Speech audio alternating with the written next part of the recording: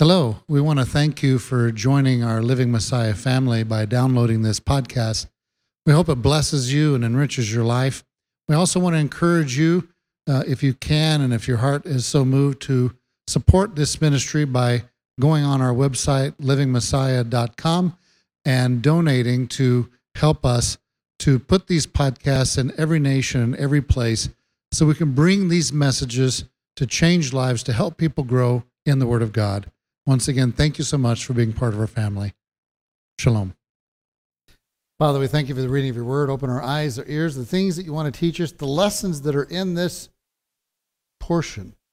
Father, may we take it to heart. May we learn the things that you want us to learn today.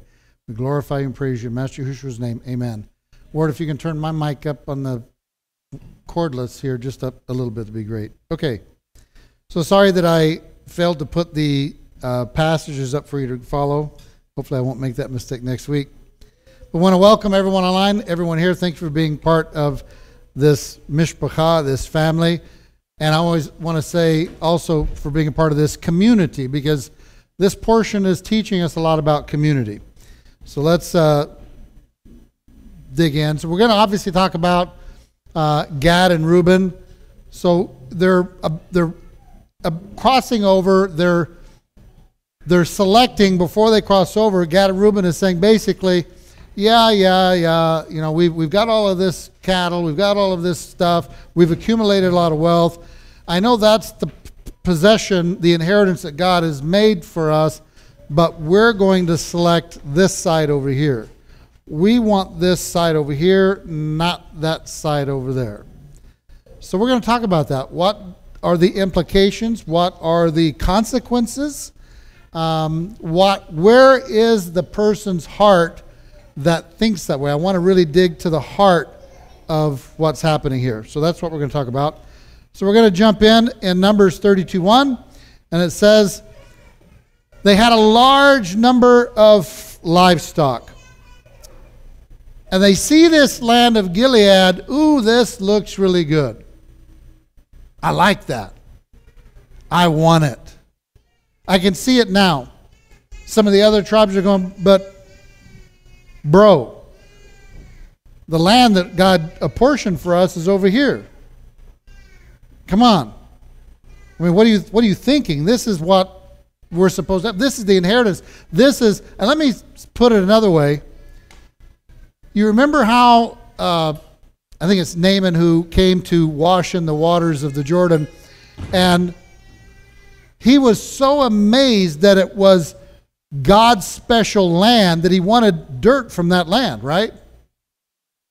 But here you've got guys that aren't concerned about that land. This is God's land that he said, I will shepherd, and they want a different piece. They don't want the part that, and remember, think about it, was the Transjordan land ever brought up in the past as an inheritance?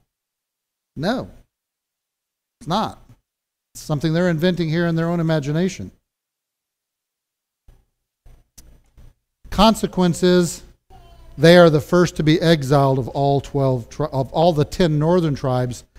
These guys are the first to get booted out. As a matter of fact, the sages say that the moment they chose the land, they were exiled at that moment because they were no longer in the promise. They were exiled when they said, we're not going to take that, we're going to be over here. So at that moment, that's the promised land. And they chose here, so that moment they were already exiled. And when the Assyrians came, they were the first 3 tribes to get taken out. Wow. Consequences for not wanting the inheritance that God said is mine. And I'll put it another way, the protection, the blessing, everything is over there. It wasn't supposed to be over here. 1 Chronicles 5:3, the sons of Reuben, the firstborn of Israel, were Hanok and Palu, Hezron and Carmi. The sons of Yoel were Shemai, his son, Gog his son, Shemai his son, Micah his son, Rae his son, Baal his son, Beriah his son, whom Tilgoth-Pilsner, king of Assyria, carried away into exile. He was the leader of the Reubenites. They are the first in 1 Chronicles 5 to show you they are the first to get taken. Ouch. Consequences. If you have comments or questions, raise your hand. The microphone will make its way to you. Let me put it another way. Where's the community supposed to be? Over there. That's community. Over here, this is man's design of their own community outside what God said would be the community of Israel. If we're to be honest, that's what it's about. Did they obtain their... Oh, go ahead. I have a few things here. God does not force anyone to go into the land. No. It's our choice. Yep. There's a lot of symbolism in here that I'm going to get to, hopefully. So what does the land of Canaan represent? A lot of people think it's the kingdom of heaven, when actually it's the fruitful life of the believer. So think about that. And again, I'll get to the picture at the end. A lot of us have difficulty with that slave mentality because they've been in the wilderness for 40 years. We easily grasp and accept the blood of the Messiah. But then to get us out of death to life, but then we often struggle with the body of the Lamb, which gives us out of slavery into freedom. So there's two separations right there we forget about. So what's inside, as you mentioned, the land is the inheritance. But outside the land, not so much. So we got this separation in and out. The picture of this inheritance is basically, like I said, the fruitful life of the believer. It's the Word of God, the body of the Lamb. There's these two tribes, Rueben and Gad. They decide to live on the outside, as you mentioned. They didn't want to go on the inside. In every community, or as we say, it's possible that we spend so much time out in the wilderness that we become to love it. And this is home to us. We don't like change. And then in every community throughout the body of Messiah today, they want to take their inheritance on the wrong side. And when you look at Reuben, Gad, and Manasseh, plus Dan, they were all firstborns. And we know what the promise of the firstborn gets. They get the inheritance. They get all these special blessings. So they had that at their fingertips, but yet they still chose to go their own way. Yep, and Manasseh. Yep. So Reuben, Gad, Manasseh, and Dan, all four of them, they had the preeminence. They were firstborn. It be that they were thinking in their mind, we're not, the talk is Caleb's going to get first choice. A guy that's not even one of Jacob's kids. And we're firstborn. Are we going to just let it fall upon whoever and whatever, or shall we go ahead and grab what we feel we deserve and what's ours over here? Right. It's a very good point. The firstborn, I hadn't thought of that. Yeah. And there's three main things where Reuben and Gad, they goof up. 32:16, they came near to him and said, we will build sheepfolds for our livestock and cities for our little ones. Moses says, no, your priorities are wrong. He says in 32:24, build cities for your little ones and folds for your sheep. They were putting their livestock first. So again, they took their own thoughts there. The second thing that they goofed up on is 32:17. We will be armed, ready to go before the children of Israel. Again, Moses corrects him and says that every armed man among you should cross the Jordan before the Lord. In other words, Adonai goes in first. You don't go in first. He goes in first. Israel follows. So that's in 32:21. All your armed men cross over the Jordan before the Lord. And then the third thing that they goof up on is in 32:18. We will not return to our homes until every one of the children of Israel has received his inheritance. Moses had to correct them again because it's not until the sons of Israel come to their possession, but it's not until God has accomplished the battle. So again, it's the fruitful, that comes in 32:21, until he has driven out the enemies before him. So in summary, is you have the land of Canaan. It's the life of the fruitful believer. They're to this side of the Jordan. if everyone would take their Bible and set it down in front of them, and then on their left arm with a magic marker, write Jordan, and on their right arm, write river. We all are a Jordan River away from entering the promised land. We choose to hold that promised land or that Bible in our hands, but yet we don't draw into it and bring it. So it's not the river we're crossing, it's this. It's grabbing onto that word of the Lord. And the Jordan River is our arm length.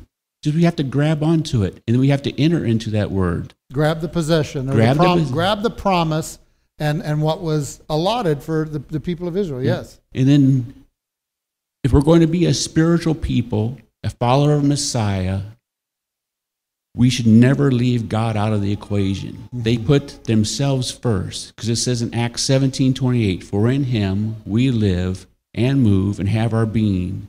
And also some of your poets have said, we are also his offspring. So all of our service is for him. I know it says there's two great commandments. I actually believe there's one, which is love the Lord your God with all your heart, all your soul, and all your strength, and love your neighbors yourself. They're one. We have to love our community. Yep. We have to love him. You can't do one or the other. It's pick and choose. It's do both or do none. You're reading my slides. I think Abba put us both on the same direction. So my question to you is, did they obtain their flocks the way that they did the land? So here we have a group of people that are basically grabbing a piece of land that no one said they could have. They're just jumping up and saying, hey, we'll take this.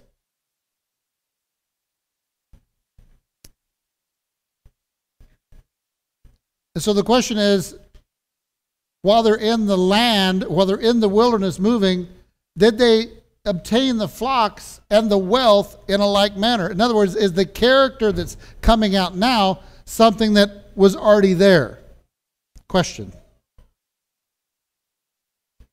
Could this be selfish desire to possess the Transjordan land instead of the promise and have affected their blessing?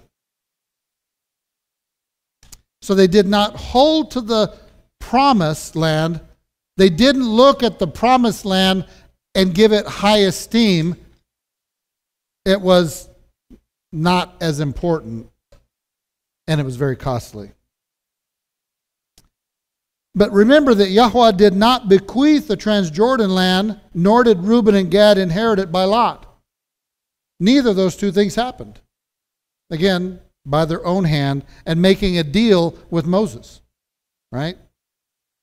Numbers 32:20 says, so Moses said to them, if you will do this, in other words, here's the deal.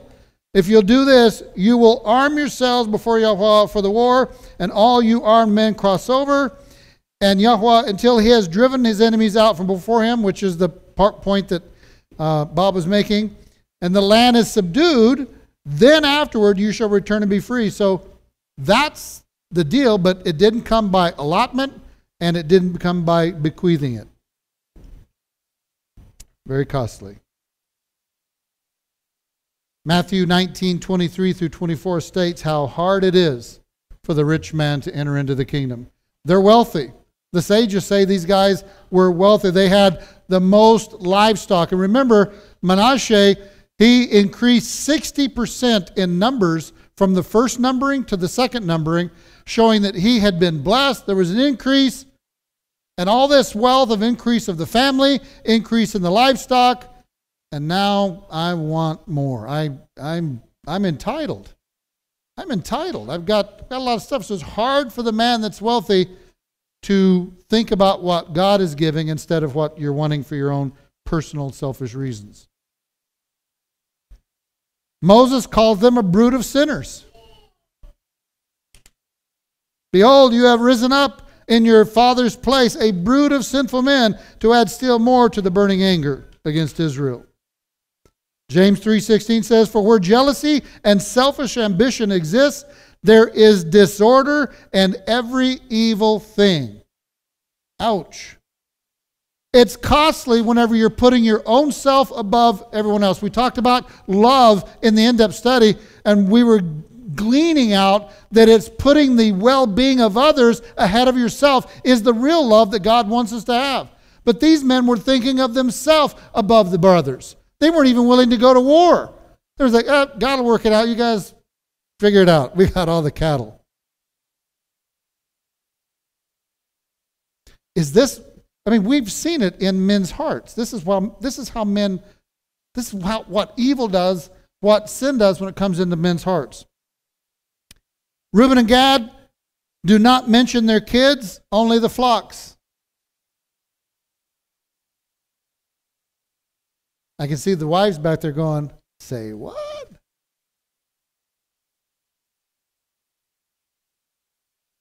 Their mind is on the flocks.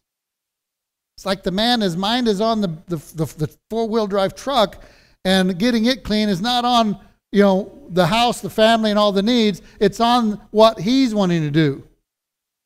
It's on what his mind is on and not what is the need and the goal for the family. The flocks appear to be more important. It's like Moses is saying, get your priorities straight. Just what Bob said. Get your priorities in order. I don't know about you, but I feel like as we're moving forward in what's happening in the world, I feel God is knocking on the door and telling us, you all need to get your houses in order. Get your houses in order.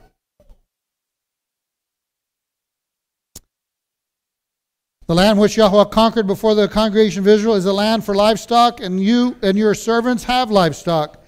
We found favor. If we found favor, let us have this land for us to be a possession for us, because it's for the livestock. No kids' house, no wives are mentioned. It's me, me, me, me. I see how beautiful this side is. It's so good, so green. My livestock will just munch it up, and they're going to expand even more, and I'll get wealthier. But wealth is for the kingdom, not for selfish design. So Rueben and Gad do not mention Yahweh's name in their petition. Only after Moses says Yahweh's name 6 times do they mention Yahweh's name. So they're going to petition for the land, but God's name doesn't come up in their petition.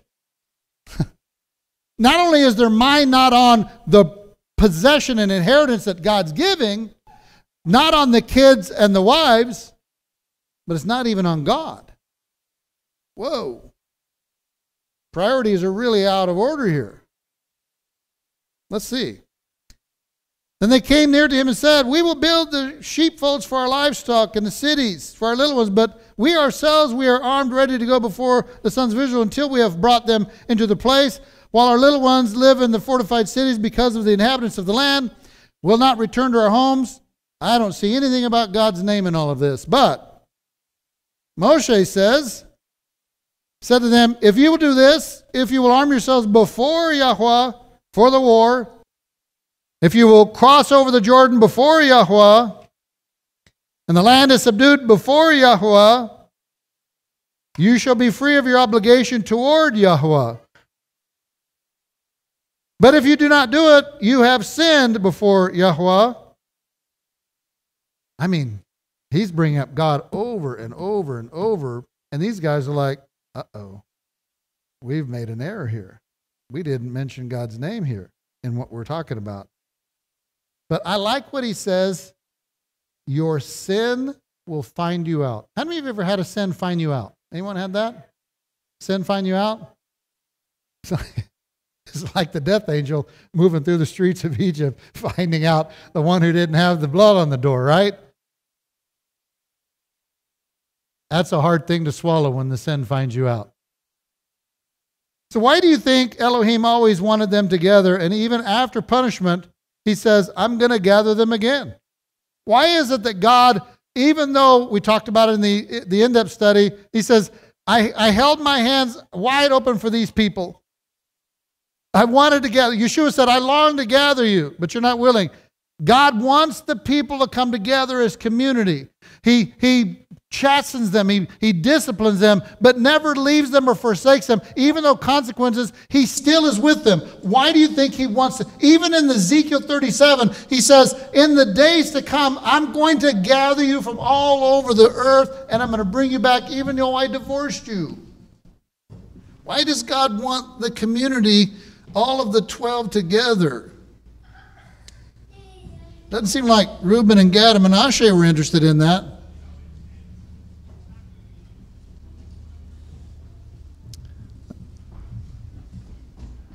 Anyone have any thoughts? It's about community. So our prophet portion is in Jeremiah chapter 2. We're going to come back to the Torah portion in a second, but it is about community. Now the word of Yahweh came to me, saying, Go and proclaim in the ears of Jerusalem, saying, Thus says Yahweh, I remember concerning you the devotion of your youth. I remember when you used to love me and used to follow my ways. The love of your betrothals, you're following after me in the wilderness. You were faithful to me.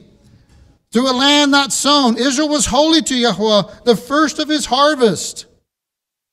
But they did not say, Where is Yahweh who brought us up out of the land of Egypt? Sounds like Gad and Reuben, not mentioning God's name. Who led us through the wilderness, through a land of deserts and of pits, through a land of drought and deep darkness, through a land that is no one crossed and where no man dwelt. I brought you into the fruitful land to eat its fruit and its good things.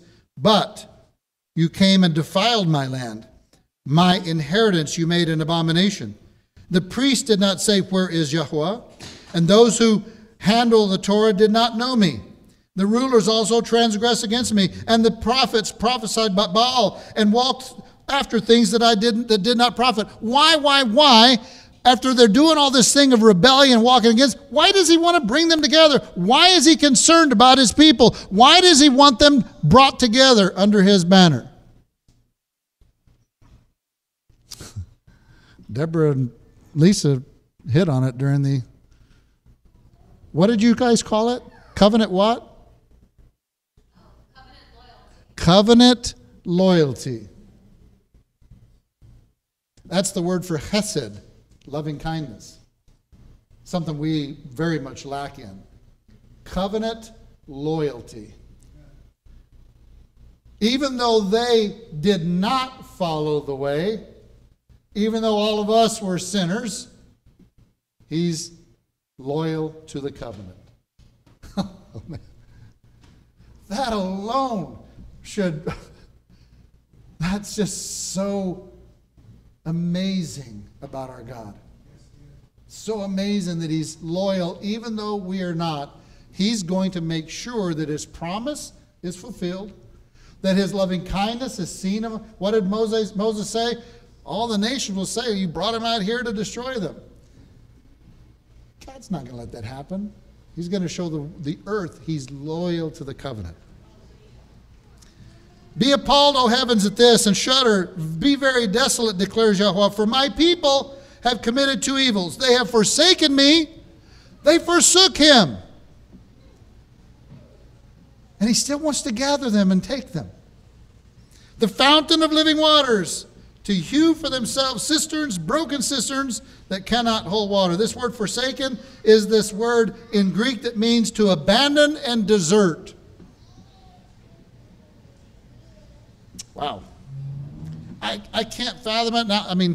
But human nature is human nature. Something is happening causing people to want to abandon, want to desert. But God, thankfully, does not forsake or leave. He's faithful. Have you not done this to yourself by your forsaking Yahweh, your Elohim, when he led you in the way? But now, what are you doing on the road to Egypt to drink the waters of the Nile? Or what are you doing on the road to Assyria to drink the waters of the Euphrates? Your own wickedness will correct you, and your apostasies will reprove you. Know therefore and see that it is evil and bitter for you to forsake Yahweh your Elohim, and the dread of me is not in you. And yet he still wants to take them. It's like Gary pointed out, the harlot, the prostitute, telling Hosea, go get a prostitute. take her for a wife. Takes her for a wife, then she runs off, harlotering again. He finds out, man, I really love this woman. God's like, now you know how I feel about my people. I love them. I want them. Even though they aren't faithful, I want them. They're mine. Yet I planted you a choice vine, a completely faithful seed. And how then have you turned yourself before me into a degenerate shoots of a foreign vine? Ooh. Although you wash yourself a lie and use much soap, the stain of your iniquity is still before me. How is it removed? Blood of the Lamb. Stain is there until the blood of the Lamb comes. Huh? Our New Testament portion is James chapter 2. And this is about love. If, however, you are fulfilling the royal law according to the Scripture, you shall love your neighbor as yourself. You're doing well. But if you show partiality, you're committing sin and are convicted by the law of transgressors. Was Gad and Reuben being partial? If we're to be honest, was Gad and Reuben being partial to the inheritance? They were. They didn't want what everyone. It's like you've got a kid, and you say, you know, you all know where I'm going. Here's what we're all going to have. This is what we're going to have. But I don't want that. I spent $50 on this. This is good stuff, but I don't want it. I want this over here.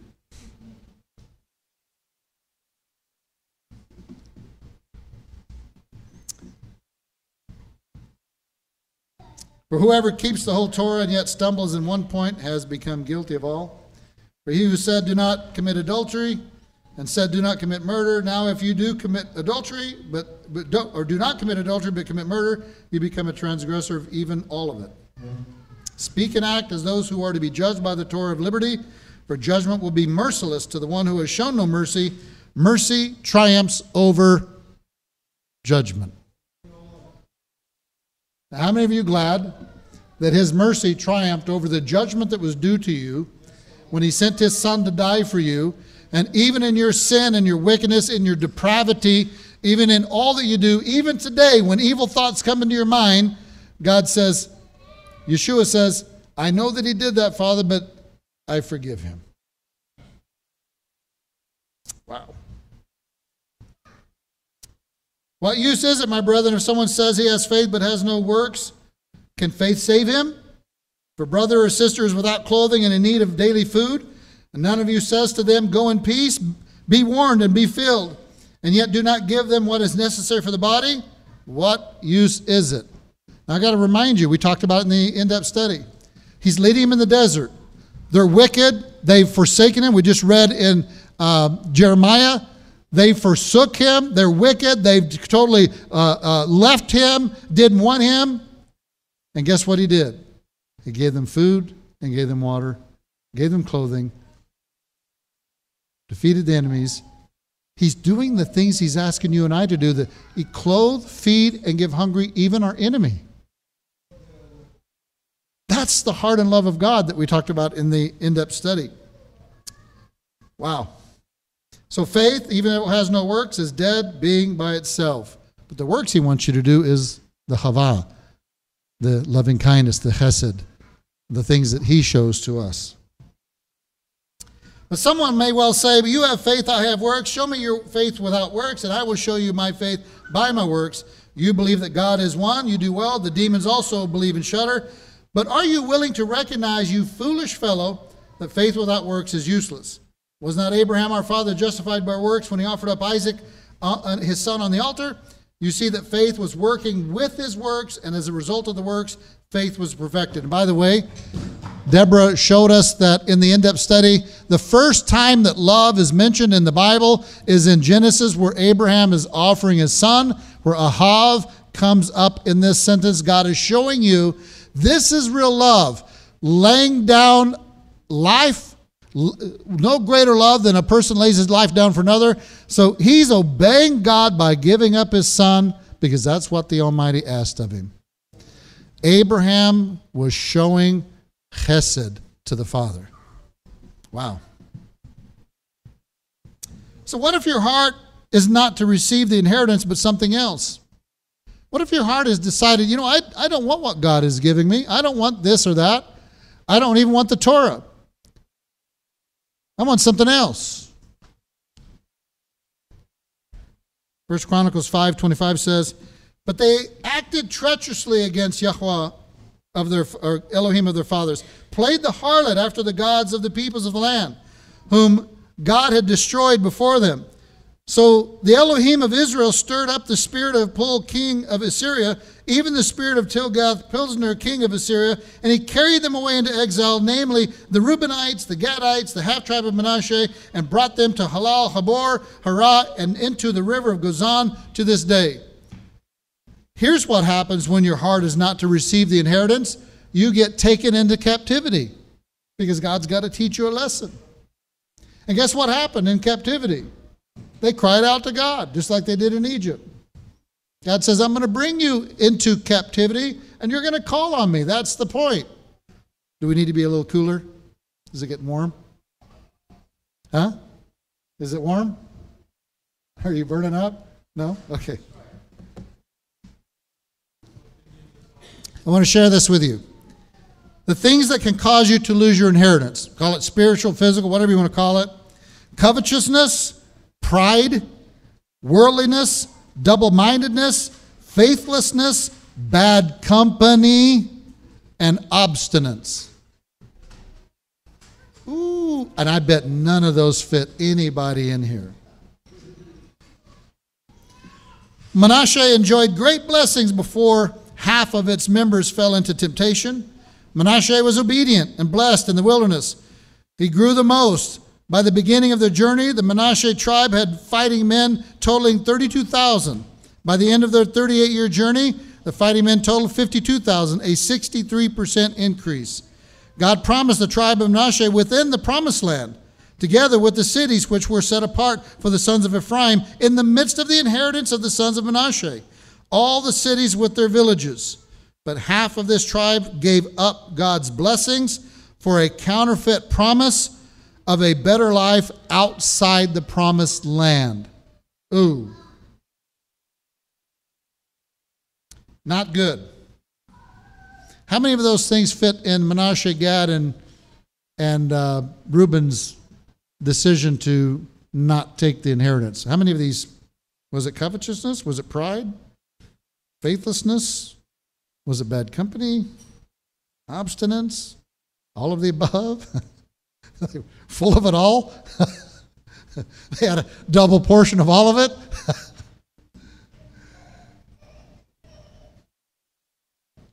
I hope none of us get any of that. I mean, that's bad consequences, yes. We often think, so we're all part of a body, and we talk about Rueben and Gad and the things that they did and how now the tribe split. We have to be careful with our own sin and our own disobedience, yes, because being part of a body, we may not realize it, but our own sin and disobedience could affect our neighbor. Yep. Because they could be seeing something in your life. That's right. And then in the Talmud, Shavuot 39a, in discussing the domino effect of sin, concludes with the Aramaic phrase, Kol Israel, Eravim Ze Bazeh, meaning all of Israel are responsible for each other. We are responsible. Are we our brother's keeper? Mm-hmm. So here is the Transjordan side. You got the river going from the Galilee down to the Dead Sea, and you see Manasseh, Gad, and Reuben, the pieces that they chose on the eastern side. I left this part of James out on purpose. My brethren, do not hold your faith in our glorious Master Yahushua with an attitude of personal favoritism. For if a man comes into your assembly with gold ring and dressed in fine clothes, and there also comes a poor man in dirty clothes, and you pay special attention to the one who is wearing the fine clothes, Reuben and Gad are looking over at Mount Ebal, which is barren, And they're looking over here in the Transjordan, which is green and lush, and they're going, I'm going to pay special attention to this side because it's really green and lush, and I don't like that barren, baldy, Ebal mountain. If that's what I'm going to get, I'm not going to take it. I'm just not going to take it. Don't want it. I want what I want and what I see.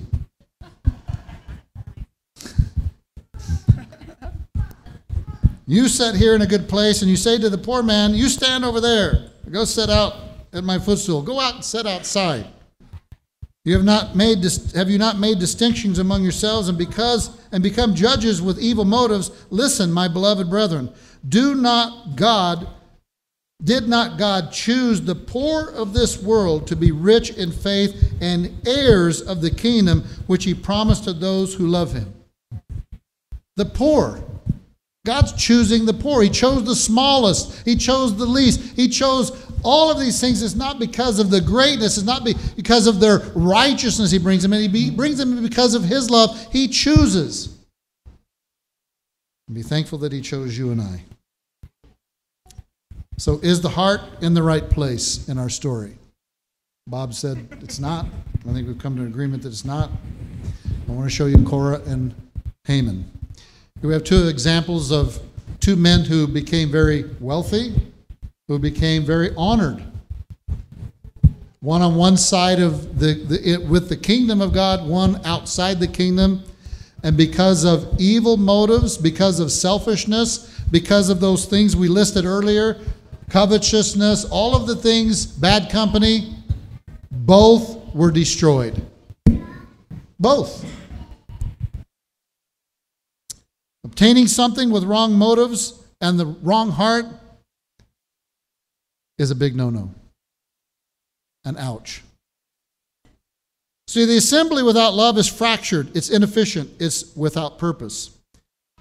1 John, I picked up my Bible yesterday and was reading. I picked it up and said, okay, where do you want me to read? Open it up, and it came here. And I said, Father, in light of what you already shown me, what I'm going to speak about, for it to fall to this, it's amazing. So here it is. The one who says he is in the light and yet hates his brother is in the darkness until now. The one who loves his brother abides in the light, and there is no cause for stumbling in him. But the one who hates his brother is in the darkness and walks in the darkness and does not know where he is going because the darkness has blinded his eyes. By this, the children of God and the children of the devil are obvious. Anyone who does not practice righteousness is not of God. And I will say that righteousness must include chesed. If the righteousness that you think you're practicing does not include chesed, you're missing the real heart of God and the righteousness. Nor the one who does not love his brother, for this is the message which you have heard from the beginning, that we should love one another. We know that we have passed out of death into life because we love the brethren. He who does not love abides in death. Everyone who hates his brother is a murderer, and you know that no murderer has eternal life abiding in him. We know love by this, that he laid down his life for us, and we ought to lay down our lives for the brethren. But whoever has the world's goods and sees his brother in need and closes his heart against him, how does the love of God abide in him? When Rueben and Gad were willing to let the nation go and do the battling, and they were willing to stay over here and enjoy the green, lush grass, and they weren't willing to go over and fight until Moses reminded them of it, they were not abiding in the love of God. It's evident completely in their decision. And it's an example for us today. Little children, let us not love with word and tongue, but in deed and truth. Now, this is the key I want you to catch. We will know that by this that we are of the truth, and we will assure our heart before him. You want your heart assured before him? Then make sure you're doing these deeds here. That's chesed. That's chesed. That's loving kindness. So how should community work?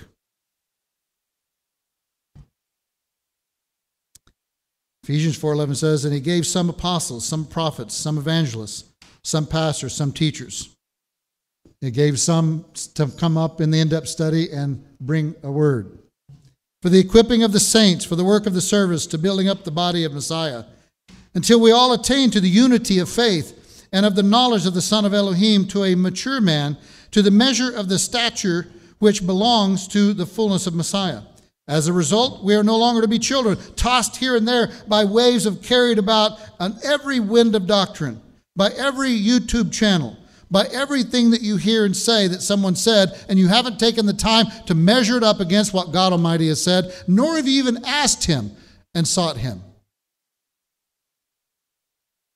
By the trickery of men, craftiness and deceit and scheming, but speaking the truth in love, we are to grow up in all aspects into Him who is the head, even Mashiach, from whom the whole body being fitted and held together by what every joint supplies, according to the proper working of each individual part, causes the growth of the body of the building up itself in love. Gad and Rueben said, I know y'all are going to build up over there the body of Mashiach, but we're going to build our own up over here. No. Wanting to build up your own assembly and your own body outside of the assembly that God's wanting to build, that's not what God's wanting to do. And I'm going to close with this. Ultimately, any community will only be as strong as the commitment of individuals to the welfare and well-being of each other within the community. When our goal is the well-being of each one in here, that's community. And Gad and Reuben were not considering the well-being of the brothers that were going over to the inheritance. And that's our lesson today. Would you stand with me?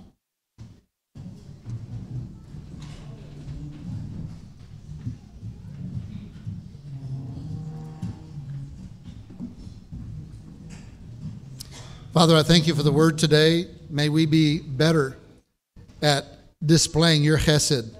May we be better at the loving kindness that you have shown us. May we be better at laying our life down for a brother. May we be better at giving food and water to those who are in need. May we be better about honoring those who do not have honor. And may we be better about humbling ourselves and bringing ourselves down and lifting up our brother. Father, may we have in our heart the desire to do the things that you do. You loved your enemy. Israel was your enemy, and you loved them. You fed them and clothed them. You watered them. You protected them, even though they hated you. They rejected you as king and wanted an earthly king, but you loved them anyway. Father, may we have that love for our enemies. May we have that love for everyone, that we can display your character. We give you praise and glory in Master Yahushua's name. Amen. Now you get to say, Shabbat Shalom!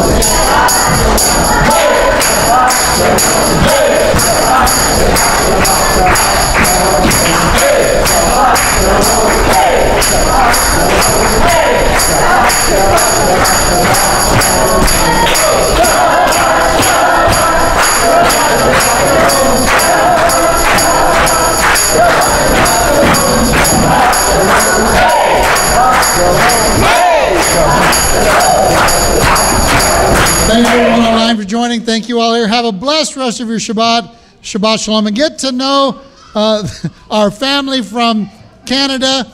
Get to know them. They're wonderful people. So Shabbat Shalom.